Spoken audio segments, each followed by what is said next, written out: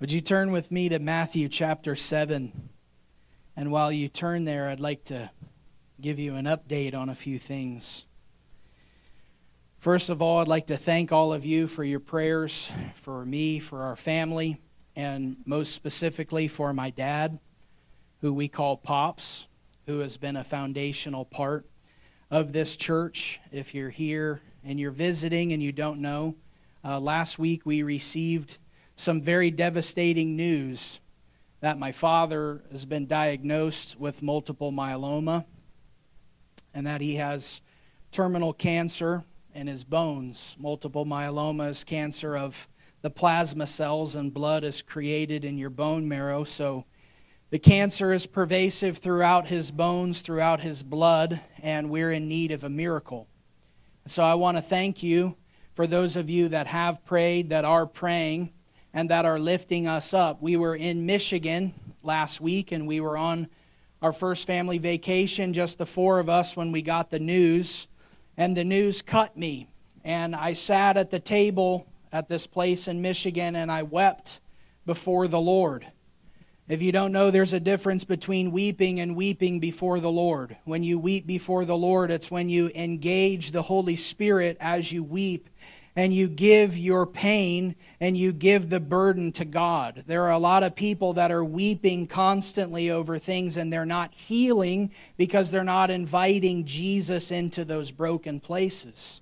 So I sat and I wept before the Lord about the devastating news, and I immediately began to invite God in. And as we got more and more information, it seemed as if the more information we were getting, the grimmer things were looking. A lot of the information we were getting back, the scans, the bone biopsy, and other things, it was all negative, it was all bad. And so we chose to leave Michigan, and we drove back to Indianapolis. Taylor and I got on a flight the next morning at 6 a.m., and we headed out to North Carolina to see my father, who was in the hospital, who has since been released from the hospital and who is home, and we're awaiting more information. He's in need of your prayers. And so in light of that devastating news, in light of the gut check of hearing that my father has cancer, I want to preach a message to you today called God is Good. I want to tell you that God is good. I want you to feel it in the depths of your soul that God is good. God is good because God is good. God is good because God is God. And God is the standard of goodness. See, the devil plays games, and the enemy has a role in the earth. He's called the accuser of the brethren. And through accusation, the devil loves to accuse God to you, and accuse you to God, and accuse others to you. And his role of accusation is to distort and pervert the character and nature of God so that you and I don't see Him rightly. So I'm going after the goodness of God with cancer as my backdrop because I can't think of any other better time to preach it. Because God is good, because God is good. Let's look at Matthew 7, and we'll get into this. This is the words of our Lord Jesus, talking about His Father and teaching us how to pray. Matthew 7, I'll begin in verse 7. We're going to look through verse 11. Ask, and it shall be given to you. Seek, and you shall find. Knock, and it shall be opened to you. For everyone who asks receives, and he who seeks finds. And to him who knocks, it shall be opened. Did you notice that it's not just ask, seek, and knock? We're supposed to ask and expect to receive.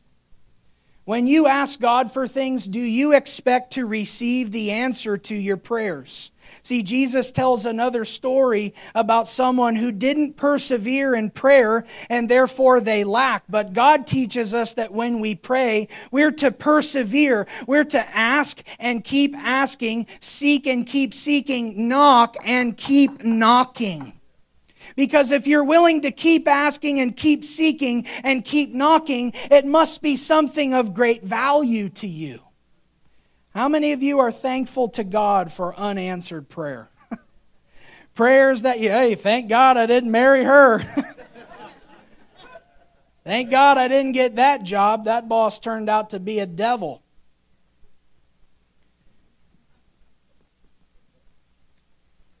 When we ask and when we seek and we knock, therein lies our view of God's goodness. See, some of us, we don't ask God for things because we don't expect Him to give us anything. Because we don't understand the goodness of our Father. We won't seek Him because we think He's hiding from us. Because we think that God is playing games with us. And so we lack in our prayer life and in our devotional life because there's no exchange between us and God. See, ritual is what kills prayer. Do you know what prayer is? When we teach our kids to pray, we don't teach them a formula. We don't teach them to repeat something. Our little David, he's almost 5 years old. Daddy, what do I say? Whatever's on your heart, son. Because that's what God wants to hear. Say, well, God already knows. Yeah, but He wants you to talk with Him. You short circuit the relationship that God wants to have with you as your Father when you don't ask Him for things. You shortchange yourself. So Jesus is teaching, keep asking, keep seeking, keep knocking. So we're supposed to expect to receive, believe that we'll find, and contend for our breakthrough. Can I tell you with all the love in my heart, one of the primary problems I witness in people's lives is that you give up too easily. Discouragement itself is a lie. It's based upon lies. Discouragement floods our souls when we focus on the wrong things. When we become fixated on the problem rather than the solution. See, the enemy works to pull our eyes down and to say, hey, look over here. Look at me. Here's some more bad news. Here's something else that didn't go your way. And all of a sudden, our filter and our perspective of life begins to be distorted and broken. There are some people who have become so fractured by their own lives, and much of it by their own sinful choices, that things are so broken that they cannot see the goodness of God in their own lives, because they won't humble themselves and do it a different way. Let me tell you something. Pride blinds you to the goodness of God. Gratitude is what opens our eyes to His goodness. God's goodness right now is all around us. God's goodness manifests in our lives every moment of every single day. We need to begin to ask and seek and knock on the goodness of God. God, I'm asking that you would show me your goodness.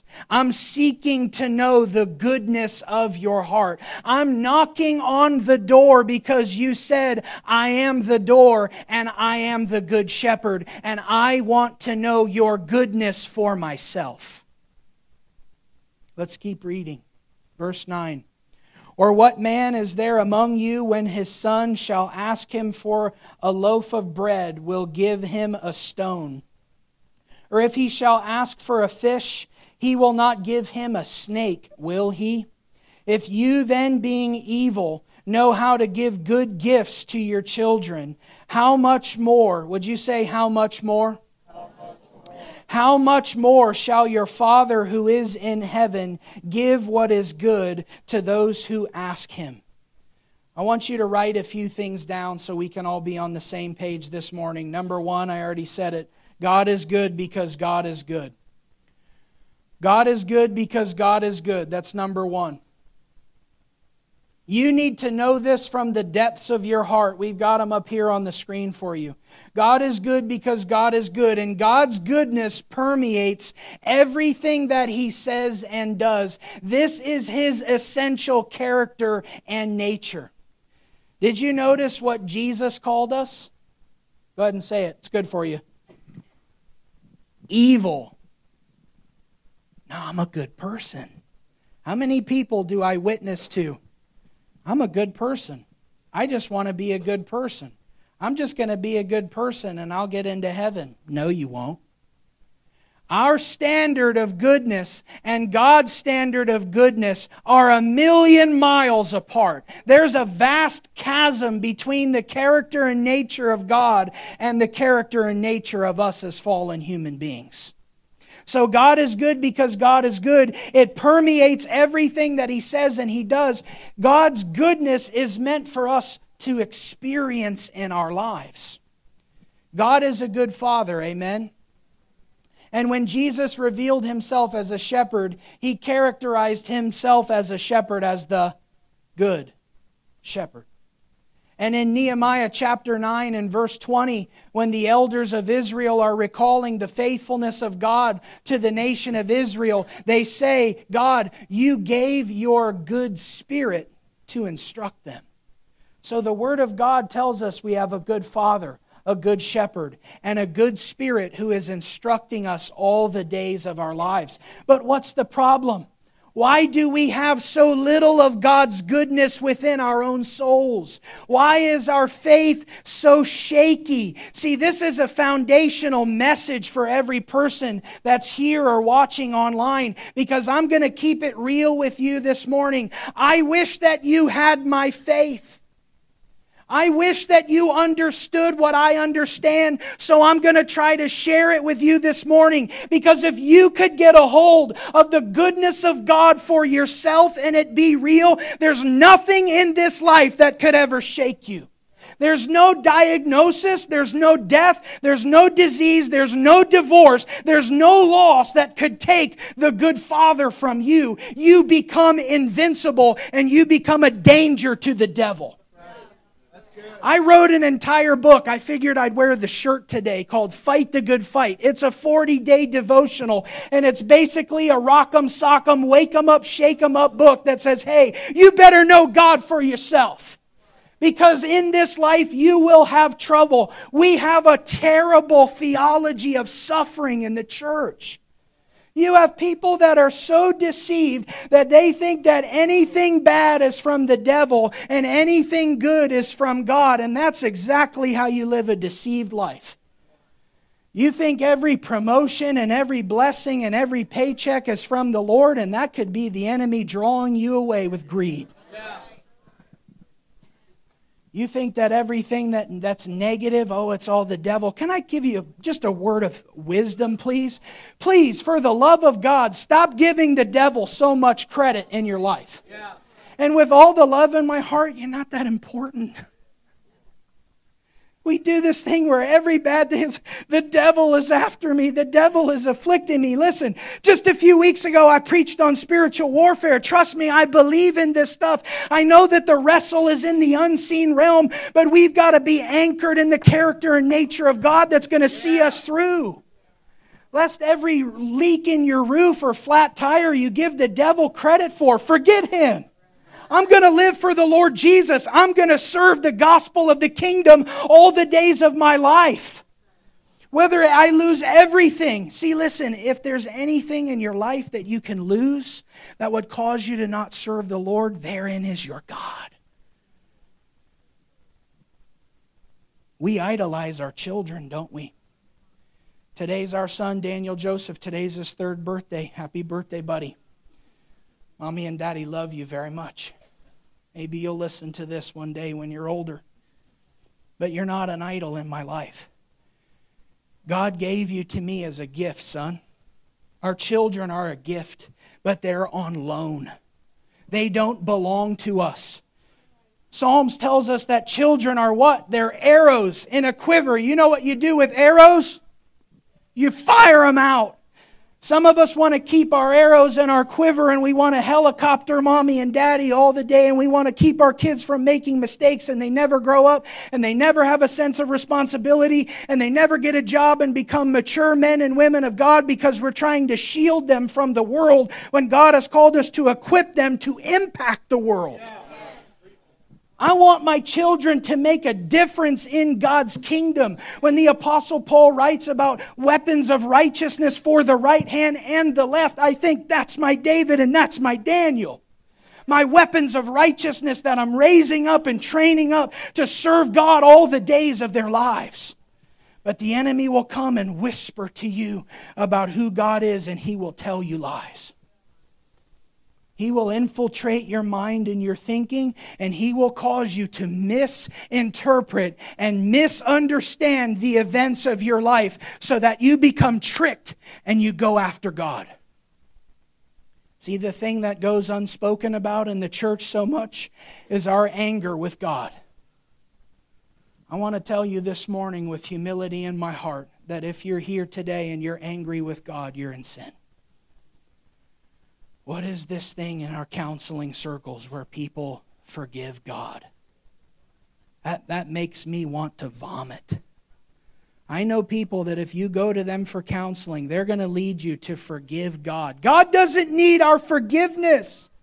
God is innocent. God is perfect. God does all things well. God sees the end from the beginning. He's the Alpha and the Omega. He has all the cards in His hands.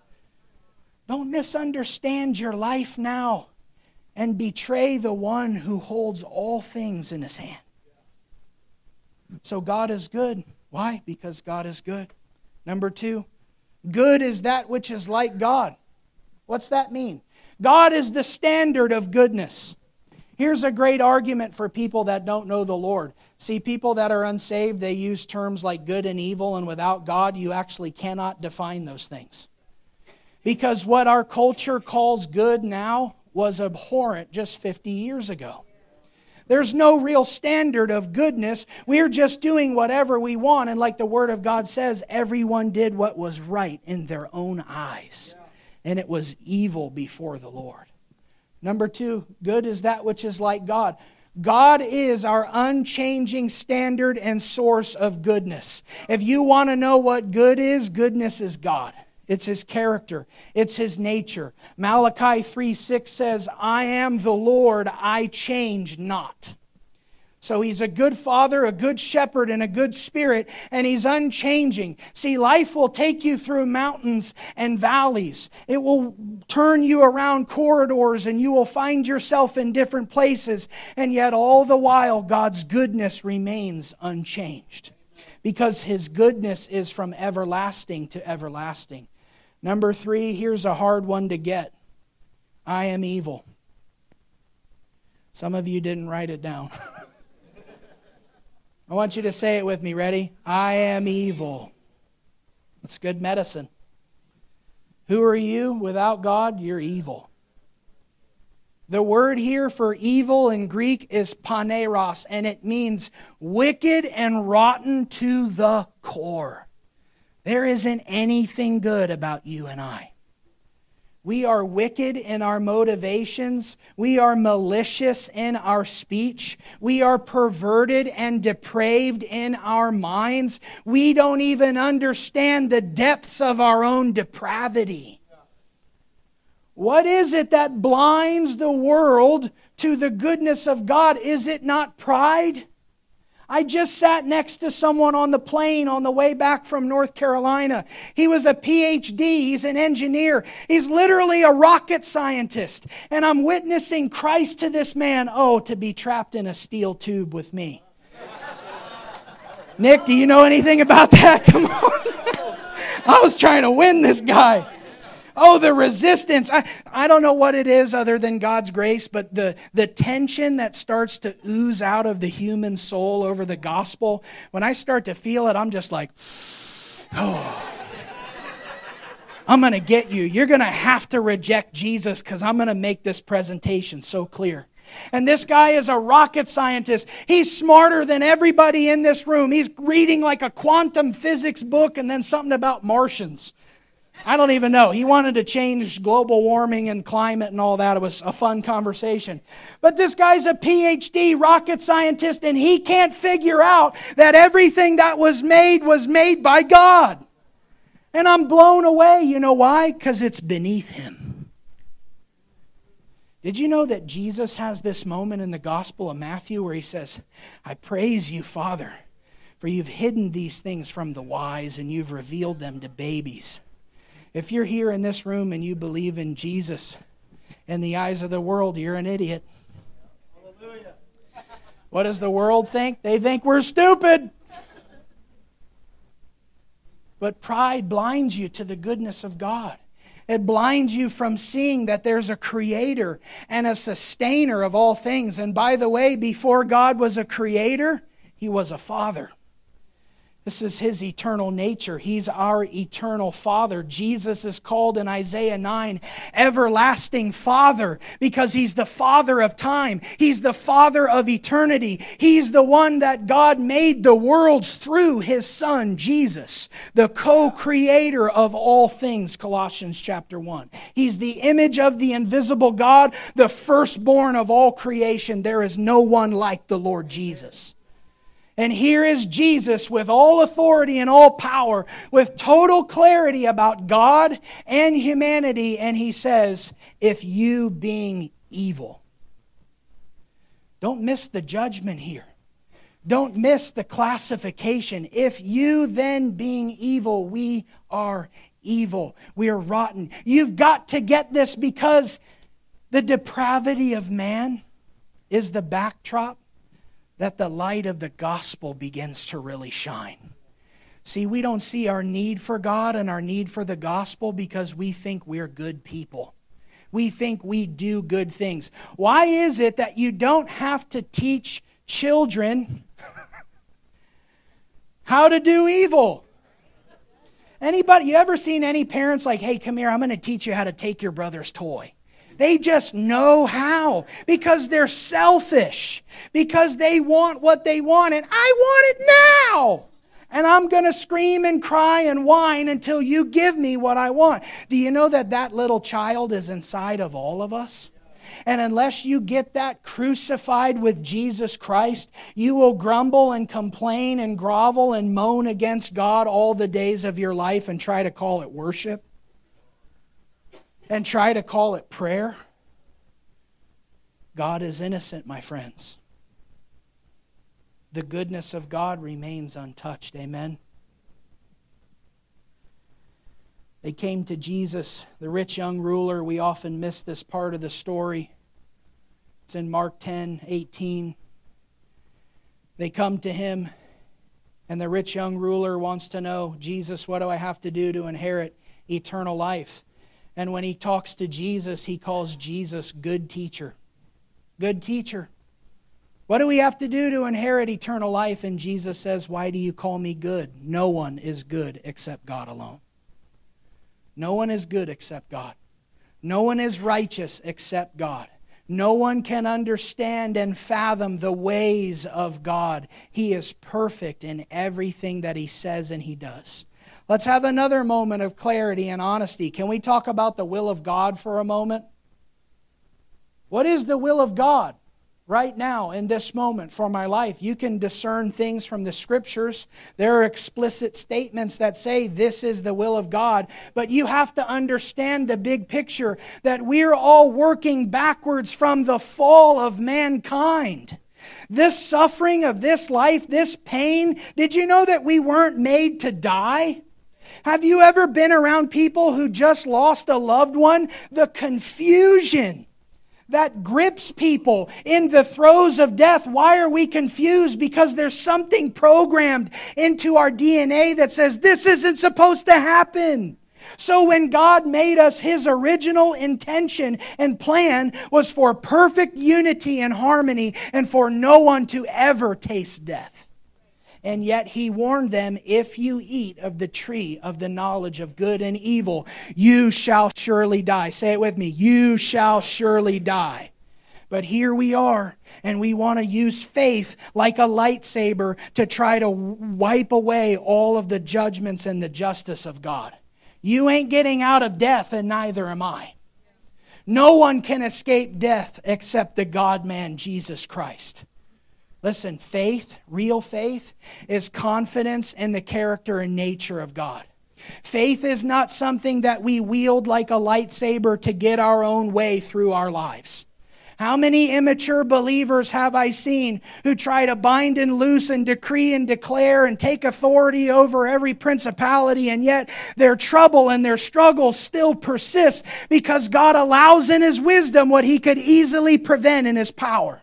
And we all want to be God. We all wish we were God. We all have those moments in our lives where we look at the suffering or the pain of this earth and we think to ourselves, what in the world is going on?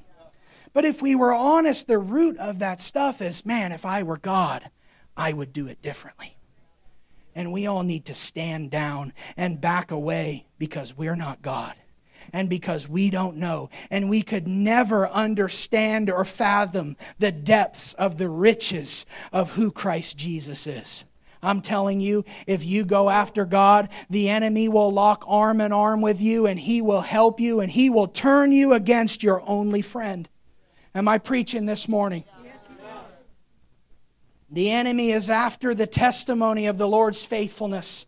He wants to crush and dismember every single ounce of faith inside of you so that you would become confused and lose heart, so that you would grow weary in doing good. And yet here is the goodness of God that stands as an unshakable foundation that's available if we would repent of our pride and our arrogance and our projections against God.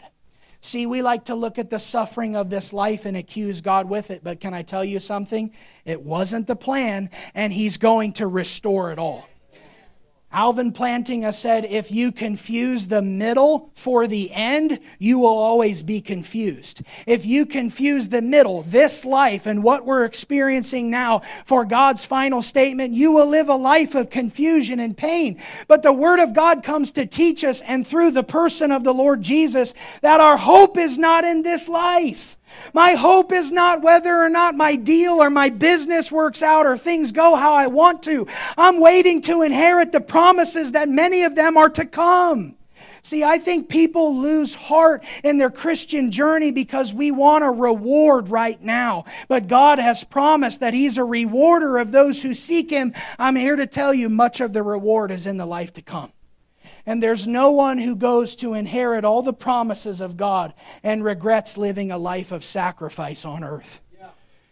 I tell you something, drinking, gambling, sexuality, let's just solve this right now. Do you honestly think that you're going to get into heaven and wish you had had one more beer on earth? Do you honestly think that you're going to be in the Lord's presence and say, man, I wish I would have spent one more Friday night at a craps or blackjack or baccarat table at a casino somewhere? Do you honestly think? And yet we do these things and we're addicted to these things, and our life is full, and we're addicted to our jobs because we don't have a revelation of the goodness of God. Perhaps the distance between us and the Lord is really that we doubt that He's really good. I want to spend time with good people, don't you? Don't you want your life to be surrounded and filled with good people who love God? Well, who's the best of all? Jesus. So why don't we spend more time with Jesus? Is not pride the root of our prayerlessness? It's not busyness. It's not because we don't have time. It's because we don't make time. It's because we would rather do something else. It's the reason why our church services in this nation are constructed the way that they are. Because we have to give people what they want rather than give God what He wants. Somebody say amen. Amen. Number 4. God's goodness can be experienced.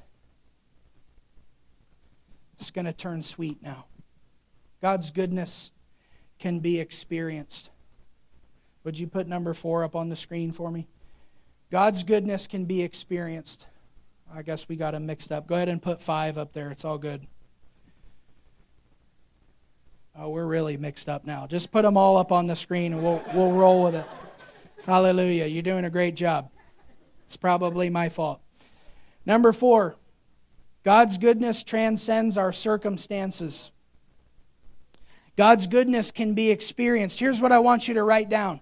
The goodness of God is experiential, not circumstantial. The goodness of God is experiential, not circumstantial. Here's Jesus saying, if you then being evil know how to give good gifts to your children, how much more? How much more does God the Father give good gifts to those who ask Him? Did you know that there's a burning desire in the heart of God the Father to satisfy your life with good things? That's what Psalm 103 says. That He wants to meet your needs, that He cares. It says in Psalm 103 that He's mindful that we're just dust, that our frame is weak. James calls our life a vapor. We're a mist. We're just passing through. And yet here's God and His goodness, and He wants you and I to experience His goodness. He wants you to know His goodness for yourself. Why? Because experiential knowledge is transformational knowledge. If this is just an intellectual exercise to you about how God is good, this won't penetrate your soul. But if you begin to wrestle and grapple and fight for this, you will be forever changed. Because the goodness of God, there's no person that's ever encountered the goodness of God and remained the same. How has God been good to you in your life? See, we cry out for the glory of God here in the Spirit-filled church, and we fail to realize that the glory of God is the goodness of God. The glory of God is the goodness of God. How do I know? Exodus 33, Moses is on the mountain, and he says to God, I pray thee, show me your glory. What does God do? He says, I'm going to cause all my goodness to pass before you. And the Hebrew there for before means I'm going to cause all my goodness to pass through you. I'm going to let my goodness touch you, Moses. And the goodness of God touches Moses and his face begins to shine. And he comes down from the mountain and he needs a veil because he's been in the goodness. He's been in the glory of God. You can tell people that spend time with Jesus. You can tell when people really have a real rock solid walk with God because it's something that you can't fake and you can't fabricate. We have a lot of performers in the church today. We have a lot of hireling pastors that are doing what they do because if you took their paycheck away, they wouldn't dare show up. It's just a job and just a career to them. But can I tell you, when you've been touched by the goodness of God, it's a real calling and a real honor and a real privilege to serve the Lord and meet the needs of His church. When you don't know the goodness of God, all you're left with is performance. Do something for God. Do more for God. I hope God's watching. I hear people pray, Lord, hear my prayer. Oh, well, unless there's something in your life that's unconfessed, God's listening to you. You're His son. You're His daughter. This is Jesus saying, if you then being evil know how to give good gifts to your children. It's our son's 3rd birthday. We got him a whole lot of gifts because we love him a lot. And we're evil. So if I'm evil and instinctively and innately I know how to do good for my son, how much more God my Father knows how to give good gifts, and He's not limited. He's not sinful. He's totally righteous and fair and just in everything that He does. Oh, this is an invitation into the goodness of God your Father. I dare you to explore and discover the how much more of God. Because how much more is radiating out of the Father's heart and inviting you and I to experience and encounter Him in a real way that's transformational. You cannot experience the goodness of God and not weep. If you're a believer and your eyes are going dry, it's because your heart is going dry. David Ravenhill said dry eyes are accompanied by a dry heart. His father, Leonard Ravenhill, said similar things. You can't experience the goodness of God and not be touched.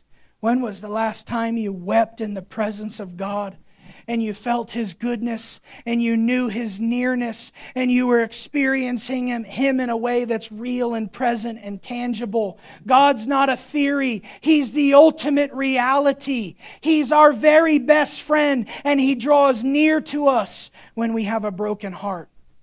I thank so many of you that reached out to us, that sent us all kinds of texts and phone calls and voicemails about the news about my dad.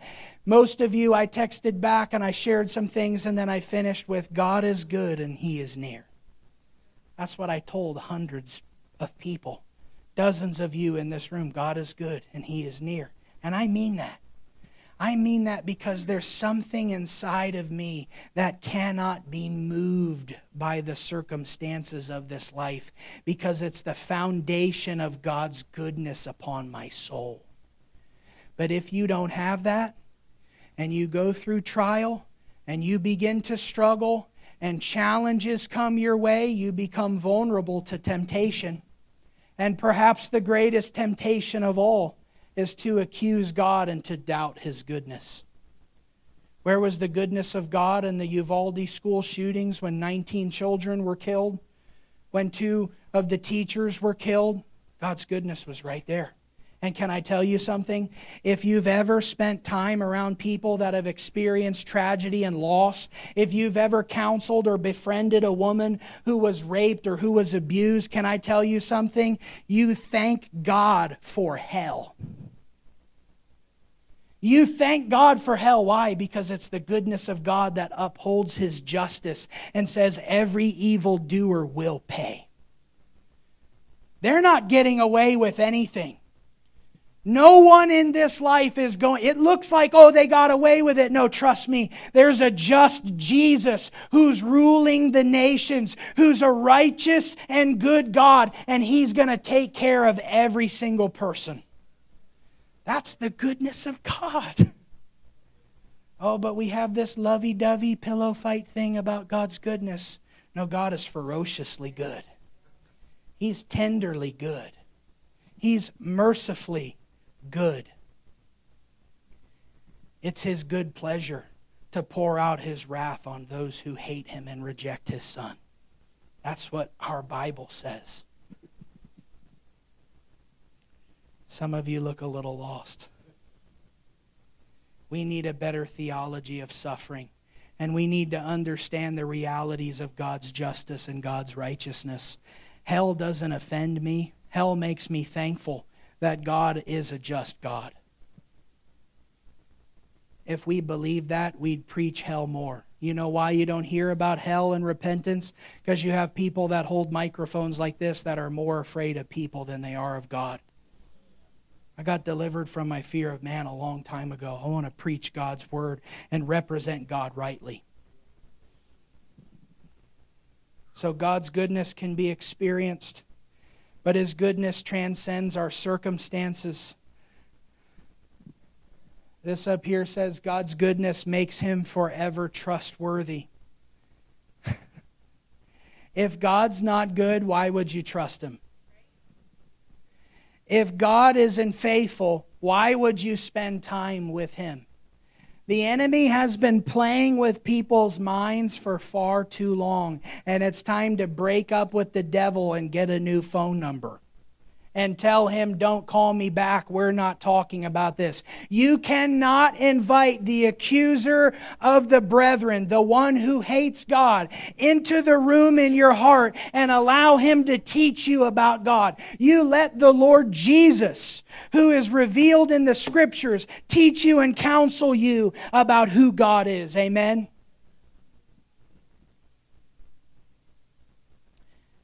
Lastly, God's goodness pursues us relentlessly.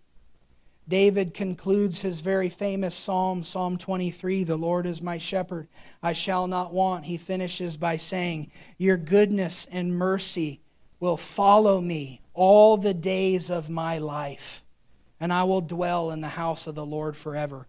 I want to encourage you this morning that the goodness of God is tracking you down right now. That the goodness and the mercy of God is pursuing you because God is faithful. Taylor's going to get up here and play in a second, but I want to have Ben and Nick, if you would step up here, please. Hold on just a second.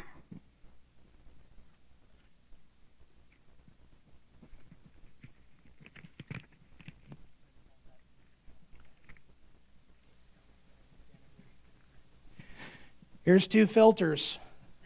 This is an air filter for those of you that don't know. Honey, is that what you're always doing? Here's a clean filter.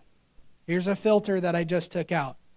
This is how you view God and how you interpret life. Right now, if you don't know the goodness of God for yourself, this is you. You're going to go through suffering and trial and loss. You know why? Because you're bound to this earth. And God said, you shall surely die. You're going to go through it. Jesus promised in this life you will have trouble. But you know what? If you know the goodness of God, you can go through unadulterated. Because the goodness of God begins to purify your filter. Because you begin to see even the secondary gain and all the benefits that happen. You begin to understand, like I said, that God allows in His wisdom what He could easily prevent in His power. So suffering is an invitation for us to trust God. And suffering sorts out the wannabes. There are people that want to be Christians until negativity or struggle touches their life, and then they fall away and they lose heart. But they were in it for the benefits rather than for the love of Jesus. But when you experience God's goodness, there's a purity. You begin to interpret your life and breathe in your life through a pure and unadulterated filter. Can I tell you something? This is my walk with God, and cancer ain't coming through here. I won't listen to the devil for 5 seconds. I've already told him to shut up 30 times before I preach this message. Because God is good. Because God is good. Because the goodness of God is not circumstantial. Because I'm not basing the goodness of God on what happens to me in this life. I'm basing the goodness of God on His Word and on all the promises that are to come. Where heaven and earth pass away, we get a new heaven. And in that day, Jesus said, I will wipe away every tear from their eyes. There will be no mourning or crying or pain anymore.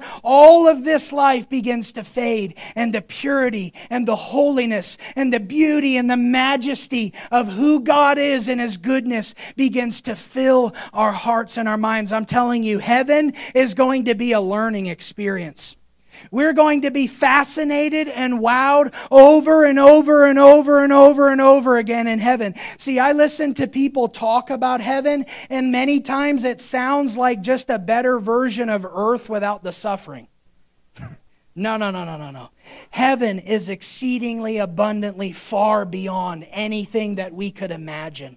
To be with God. It says about the New Jerusalem at the end of our Bible in Revelation 21 and 22. It says the Lamb of God will illuminate the city. We won't even need any light. We won't need any of these because the Lamb is illuminated. And what does that mean? I don't know, but I'm going to find out.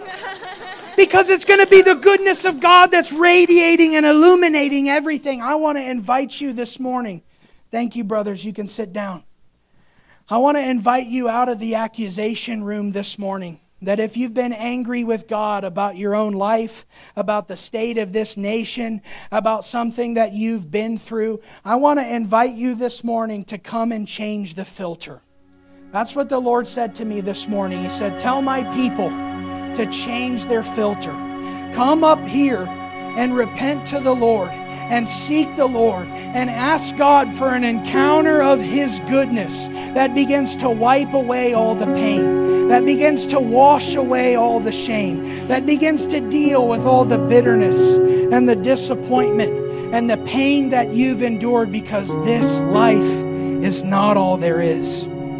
Jesus promised us eternal life. The Lord Jesus is the Prince of Life. He's the way, the truth, and the life. No one can come to His perfect Father except through Him. I want to invite you this morning. And if you're here and you're with me, would you just go ahead and stand? And we're going to pray. And if you feel led of the Lord, go ahead and come forward now. Come and change your filter. Come and receive the goodness of God. His goodness is to be experienced. His goodness is available for all His children today. God is good because God is good. Father, we cry out to You this morning, and we ask You, Lord, for an outpouring of Your goodness and Your grace.